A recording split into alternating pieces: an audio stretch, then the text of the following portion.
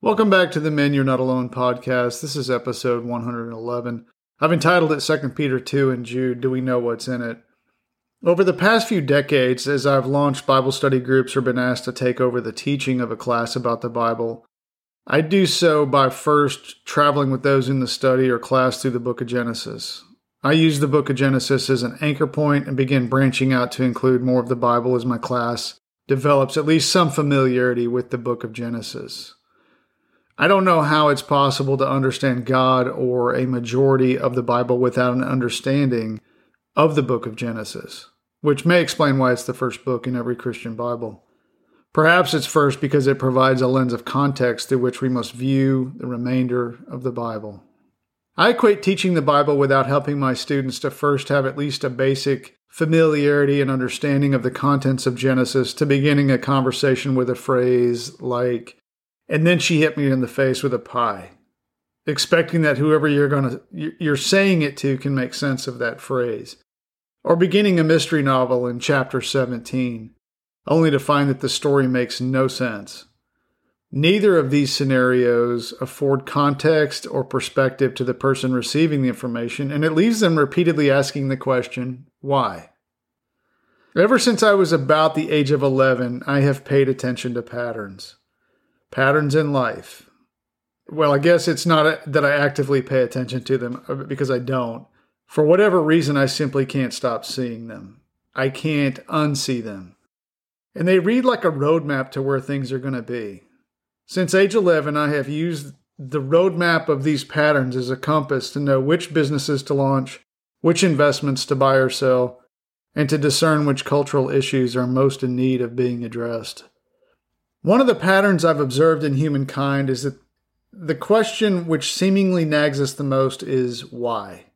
The who, what, when, and where are interesting to us, but until we know the why, we often have difficulty moving forward. I see this as an innate part of us being made in the image of God, or made as the imagers of God. We sometimes know the why, but God always knows the why. We are made in His image and intended to be imagers of Him. But we are, even on our best days, a flawed and damaged reflection of our Creator. The Bible informs us that we are to judge with discernment and act accordingly toward aspects of life that are moral or immoral. But only God is fit to righteously judge the heart of a human. He's the only one who always knows the entirety of the why behind the thoughts and actions of an individual. This is not an episode about judging others, so I'm going to steer it back onto the road. We want more than anything to understand the why. This is the why behind me doing what I can to familiarize a study group or a class with the book of Genesis before launching out across the Bible. Genesis provides invaluable context that gives people at least a shot of understanding many of the whys that they're going to bump into as they travel through the Bible during their lives. I have been focused on walking my latest class through the book of Genesis for the past few months. I step out of Genesis more frequently now to illustrate why we need the context of Genesis to make sense of so much of the Old and New Testament. And my goal is to make them familiar with Genesis, and through that lens, to give them a glimpse of the wonder of the Bible and why, even after 42 years of reading and studying it, the Bible is still a beautiful wonder to me. Last night I sat down at the table with a notebook to lay out a rough outline of where I think my lessons for this current class need to go over the next 6 weeks. We're about to begin a look at the flood, so I decided I'd add to the lesson for tomorrow a few minutes of detour to 2 Peter 2 in the book of Jude. These would at least show a glimpse of the scope, that dramatic impact through time of what led to God bringing about the flood. And in typical fashion, like every other time I sit down to begin studying passages and then frame it into some kind of a lesson, it's as if I'm reading those passages again for the first time. This is part of that beautiful wonder of the Bible to me that I mentioned a minute ago. I may have read a verse or a chapter 200 times in my life, but they each read a little differently every time I return to them. As I pored over these passages last night, the outline of my lesson slowly took shape on my notebook. But at the same time, there was this parallel path of thought that was forming in my mind, and it's just an idea, and perhaps nothing more than an entirely ungrounded possibility with no merit. And it was born out of this nagging question of why. Not about the flood. I understand the why of the flood. But something about the pre-flood world that may have reached all the way from back there into our present day. Specifically, a hunch about the why behind the jabs. I would never pursue what I'm saying here during my class at church, but I'm not teaching here. I'm simply thinking out loud on my podcast. If you could see inside my head right now, it looks like a tornado. It's how my mind works. I'm going to try to grab a few pieces from that tornado and see if my hunch is even worth thinking about any further. It may not be. Right now, I don't know. Thinking out loud helps me sort stuff out. That's true of most men. Jesus issued a warning to the future. For whatever reason, I haven't thought of this warning in a little while now. But it popped back into my recall a few seconds ago, and I'd rather quote Jesus' warning than to try to paraphrase it. If you want to find it, you can find it in Matthew 24, and it'll be in verses 37 to 39. Jesus states, "For just like the days of Noah were, so the coming of the Son of Man will be. For in those days before the flood, people were eating and drinking, marrying and giving in marriage, until the day Noah entered the ark. And they knew nothing until the flood came and took them all away. It will be the same at the coming of the Son of Man." First, Jesus is obviously stating that his return will be sudden and it will impact the entire world. His reference to the flood may imply that his return will have catastrophic implications upon portions of the entire world. Jesus references his return. Is there any chance he's referring to his first return? And I know that question will sound odd or even like heresy to many Christians. But here's why the question is in my head right now. Not long into his ministry, Jesus pronounced to a crowd, the crowd that was listening to him at that moment, "I tell you most certainly, there are some standing here who will not experience death before they see the kingdom of God." And you can find that in 3 places in the Bible. It's in Luke 9:27, it's in Matthew 16:28, and Mark 9:1. I understand the church and the scholarly explanations of the why behind Jesus making this statement. I've defended them many times throughout the years. But I'm trying to look at this simply, almost as if I were looking at it through the mind of a child. I'm not going to derail where I want to go with this episode, so I would invite you to go back and listen to episode 51 to get a glimpse of why I would be asking this question. Okay, back to Matthew 24 and the tornado. Of all the examples Jesus could have grabbed, why did he grab the pre-flood world as a comparison for his return? The antediluvian or pre-flood world became the most twisted and vile corruption of creation the world has ever seen. So why would Jesus grab the days of Noah for context? If Jesus wanted to illustrate how fast his return will happen, why didn't he choose the Red Sea closing suddenly on the Egyptian army that was pursuing the Hebrews as they fled Egypt? That would have most certainly held immediate contextual and cultural understanding to those to whom he was speaking. Not to mention a direct correlation to the Hebrew culture in which he was speaking. Why didn't he grab, as an example, when Yahweh's Spirit left the temple? That was sudden.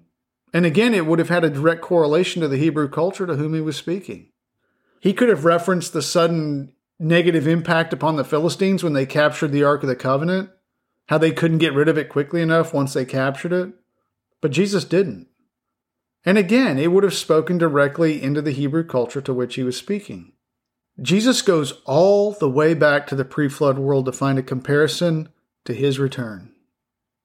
A pre-flood world so completely wicked, so evil, corrupt in its generations or genes, a world that had become so entirely something other than what Yahweh had created, that the only solution was to destroy it all and start over to save his most prized creation, humankind. God would do this through the genetic line of Noah and Noah's family.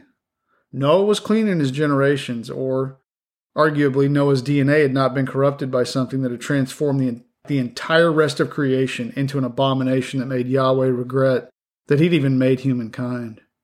And if you want to find that, you can go look around Genesis 6:6 and Genesis 6:9. Notice that this is found in the book of Genesis, the book that many churches don't teach anymore. Jesus goes all the way back to Genesis for some reason. Whatever his reason, he obviously felt it important to reach that far back. Almost as if the book were one of the most important in the Bible. almost as though the book of Genesis is an anchor point in the answer to the questions of why God does what he does. Jesus reaches way back to Genesis, to Noah, to the pre-flood world. Without doubt, the most corrupted version of creation that has ever existed. A world that has transformed from the perfection of the garden to, the poster child of bizarre. If you don't know what I'm talking about, it doesn't sound familiar to you, I think you should go spend some time exploring the book of Genesis. And if you're waiting for your church to teach it to you, it may be a while. If you want a good place to start, I recommend reading Genesis yourself, without any commentaries. Just read it for yourself. Get a notebook. Don't blitz past those passages you don't understand or can't make any sense of. When you see something unusual, stop and consider it. Write it down. It's okay to ask yourself, what in the heck is that? And then once you've read Genesis, I'd recommend Michael Heiser's Unseen Realm or Supernatural. It will shave down a whole lot of time for you. The first one, Unseen Realm, that's a more scholarly book, and unless you're a mega nerd and you like scholarly or research papers, you probably won't finish that book. But his book, Supernatural, is just a more simplified version of that same content. And in my opinion, Unseen Realm, hands down, is one of the most organized compilations of existing research on Genesis and the various ancient Mesopotamian rabbit holes that spin around the book of Genesis. I found it entirely readable without falling asleep, but I'm a nerd. There's no shame in reading Supernatural if you want a simpler version of the same content. So in Matthew 24, Jesus reaches way back to the days of Noah, bizarro world, and references that people were eating and drinking and marrying in those days. To me, like if I move this forward into a more current context, this is me grabbing the bloodthirsty war campaigns of 20th century authoritarians like Pol Pot, Vladimir Lenin, Karl Marx, Adolf Hitler, but mentioning them only as examples of how people were eating, drinking, and marrying during those years. It doesn't fit. At least not on its face, it doesn't. If I want to reference people eating, drinking, and marrying to people I'm speaking to, I don't have to go any farther back than the present day. People in Jesus' day were eating, drinking, and marrying. So why did Jesus go all the way back to the bizarro pre-flood world in the days of Noah, only to mention that people were eating, drinking, and marrying? If you are not familiar with what was going on in the days of Noah, here's a super short, bulleted, and it's not even close to complete glimpse of what was going on in those days. So a band of spiritual beings, they abandoned the spiritual realm. They crossed into the physical realm with no ability to return to the spiritual realm. They essentially burned the ships. Then they took wives, quote, took wives, as many as they wanted, of human women and produced offspring, a race of giants known as the Nephilim with these human women. These spiritual beings brought a bunch of knowledge from the spiritual realm into the physical realm of mankind, knowledge that Yahweh had forbid the human realm from knowing. These spiritual beings introduced war, seduction, lust, and a host of other, quote, knowledge into human life. It appears that these spiritual beings were obsessed with genetic manipulation, and they created a myriad of bizarre creatures, corrupting the majority of DNA upon the earth. See the, quote, mythologies of every ancient culture that's ever existed to get an idea of the creatures that were born of these genetic alterations. So God floods the earth to shut all this down and start over with Noah and his family. The Nephilim, and it appears the same pre-flood twisted genetic corruption pops back up after the flood in the land of Canaan, which included the land of modern-day Israel. Yahweh leads the Hebrew people, conservatively well north of 1 million of them now, to the, quote, promised land, Canaan. When they get there, they record that the people, I'm using that term loosely, or at least people like, if you take people like and put it in quotes, people like people, who live there are so large that the Hebrews feel like they are the size of grasshoppers compared to them. Yahweh tells the Hebrews that he is going to kill off these giants, but not all at one time, or the Hebrews would be overrun by the wild beasts of the land. This begs a couple of questions. It begs the question, if the Hebrews felt like they were the size of grasshoppers next to the giants of Canaan, how big were these giants? And Yahweh doesn't seem concerned about whether the Hebrews can survive these giants. But Yahweh does tell them that the giants are temporarily useful to manhandle, I'm assuming kill off, the wild beasts of Canaan. Which begs the question, If it takes these giants who make the Hebrews feel like grasshoppers to manhandle the wild beasts of Canaan, we're not talking cattle here. That's what everybody likes to fill this, not everybody, a lot of people like to fill this in. Unconsciously, they'll put cattle of Canaan. The Hebrews were not afraid. You have 1 or 2 million Hebrews barging into Canaan, they're not afraid of cows. So these Hebrews, they feel like grasshoppers, but God's going to use the beasts to manhandle, I think, probably kill off those wild beasts of Canaan. So what kind of wild beasts are we talking about here? Perhaps beasts that would have been found in the pre-flood world of Noah that resulted from that unbridled genetic manipulation by the spiritual beings that left the spiritual realm. If you want to go look around on some of this, you can find it in Numbers 13:33 and around there. And then also in Exodus 23.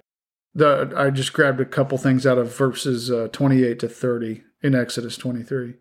So back to why Jesus reached all the way back into that bizarre pre-flood world of Noah's day, and then used that exceedingly twisted world as an example of people eating, drinking, and marrying.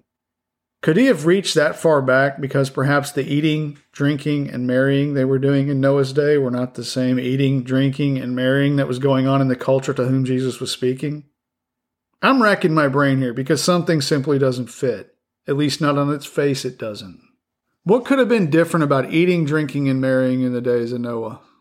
I don't know for certain, but I do know that many ancient and even not so ancient legends and oral traditions of the cultures around the world relate the presence of races of giants in their land, and that many of these giants were cannibalistic, and or they had a fondness for the meat of humans. To my knowledge, the Hebrews that Jesus is speaking to, they were not engaging in cannibalism. So did Jesus reach back to Noah's day to give his audience a precise context about the type of, quote, eating he was referring to? Again, I don't know. As far as drinking goes, I have a possible, but it's a stretch. In an ancient world full of all kinds of human and animal sacrifices, I would think there is ample room for Jesus to be making specific reference to a form of drinking that was not taking place in the culture to whom he was speaking. I'm not going to get vulgar on this podcast, or graphic, not vulgar, graphic. So what about marrying? Anything unusual about marrying in the pre-flood world? Yes, in spades. Genesis 6, 1 through 4, along with a slew of other ancient accounts from around the world, they inform the reader that spiritual beings abandoned the spiritual realm, married human women, and had a lot of offspring that were a creepy race of giants. It's safe to say if Jesus were seeking to reference a unique kind of, quote, marrying, it's pretty difficult to imagine a time when it was any more bizarre than in the pre-flood world of Noah's day. I'm not stating that Jesus reached all the way back to the pre-flood days of Noah because he was indicating that the world would again become like the days of Noah before his return. But at least to me, it seems close enough to the edge of highly unusual to warrant my entertaining it at least as a possibility. What if Jesus reached all the way back to the pre-flood world of Noah because he wanted people in a future, i.e. our present day, or a time yet future to us, that would look very different from the time in which he was speaking this very question about his warning, just like I'm doing now? I don't know. I'm just thinking out loud here. I have been listening to presentations and reading articles from a slowly growing number of people who are trying to sell the world on the benefits of humans eating human meat that has been grown from human stem cells, mostly from aborted human babies, in large vats of saline solution. It's where they grow it. I wish I were making this up. I have watched the increased attention that Maria Abramovich has been getting for her sickly, grotesque, quote, art, which seems obsessed with human blood and cannibalism. Hollywood swoons over this debauchery. I have watched various Hollywood actors and actresses bragging about how they drink blood. Again, you can't make this stuff up. I could list other gut-wrenching things here, but I'm not going to because I shoot to make all these episodes appropriate for ages 16 and older, and I don't want to venture into a gray area on this and I don't want to use graphic examples. So I'm watching men marry men. Women marry women. Women marry animals. Polyamorous groups of people all being married to each other. And people openly campaigning to make it legal for adults to marry children. The pre-flood world of Noah's day was a severely twisted corruption of nearly everything Yahweh had created. I would argue that a portion of our world is trying very hard to get us back to that condition. If we can give any credence to the ancient records, which I believe we are reasonably safe to do, the pre-flood world of Noah's day was full of genetic abominations. The spiritual beings that abandoned their abode and crossed into the physical realm to birth hybrid giant offspring with human women, they seem to have been obsessed with corrupting every piece of DNA in the world.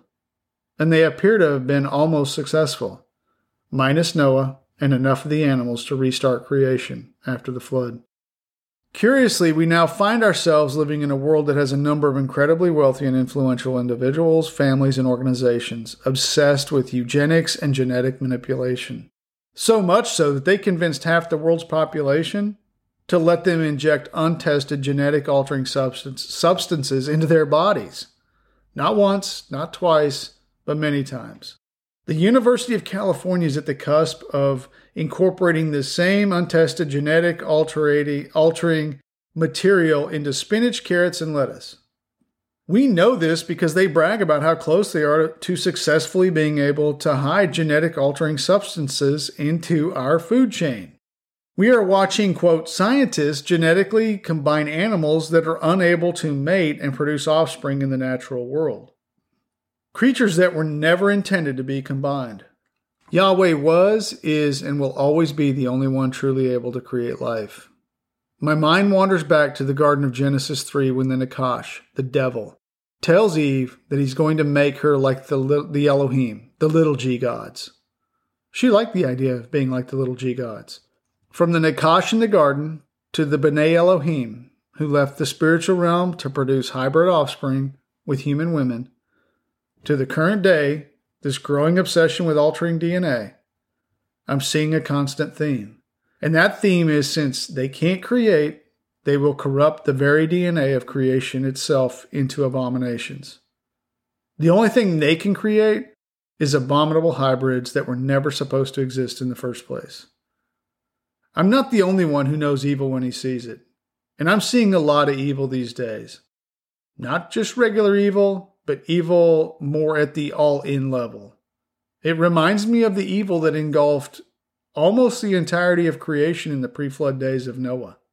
All of this leaves me wondering something. When the B'nai Elohim left the spiritual realm and produced abominable hybrid giant offspring through human women, they seem to have planted a persistent presence of evil designs upon the earth. An evil design that Peter warned about in 2 Peter 2, and Jude warned about it in his short letter. It all ties back to when some of the B'nai Elohim left the spiritual realm to enter our physical realm and produced a bizarre offspring. The Hebrews referred to it as the Nephilim, the tyrannical giants. That same bloodline surfaces after the flood. Fast forward many centuries, and we find both Peter and Jude warning that certain people or beings who were marked out for condemnation long ago have slipped into or infiltrated the churches and will continue to do so for the purpose of convincing followers of Jesus to abandon Jesus. That's basically the same message the Nakash delivered to Eve in the garden. Abandon Jesus. Abandon God. And that seems to be a persistent message delivered to humankind by a small number of rebels that once called the spiritual realm home. Oddly, Jesus reaches all the way back to the pre-flood days of Noah when issuing a warning. Peter does the same thing. Jude does the same thing. Coincidence? Maybe. There's this nagging question that remains parked in my mind. And that question is this.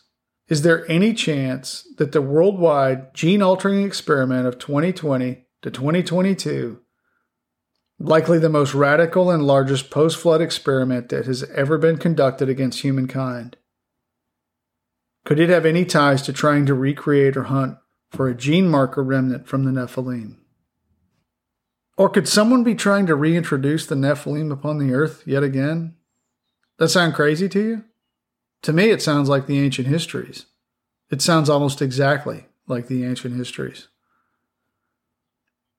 Am I any closer to answering the why to this than when I started? It's too early for me to tell. But there is one question that I have not been able to shake for 3 years now. Do we really know in full detail what was in those jabs? We know what we've been told. The people who worked on the jabs know something that was in them. But my hunch says these operations were compartmentalized enough that no more than a handful of people in the world really know in full detail what was in those jabs and why it was in there. I'm going to leave this one here. I hope you have a fantastic rest of the day, and I'll catch you on the next one.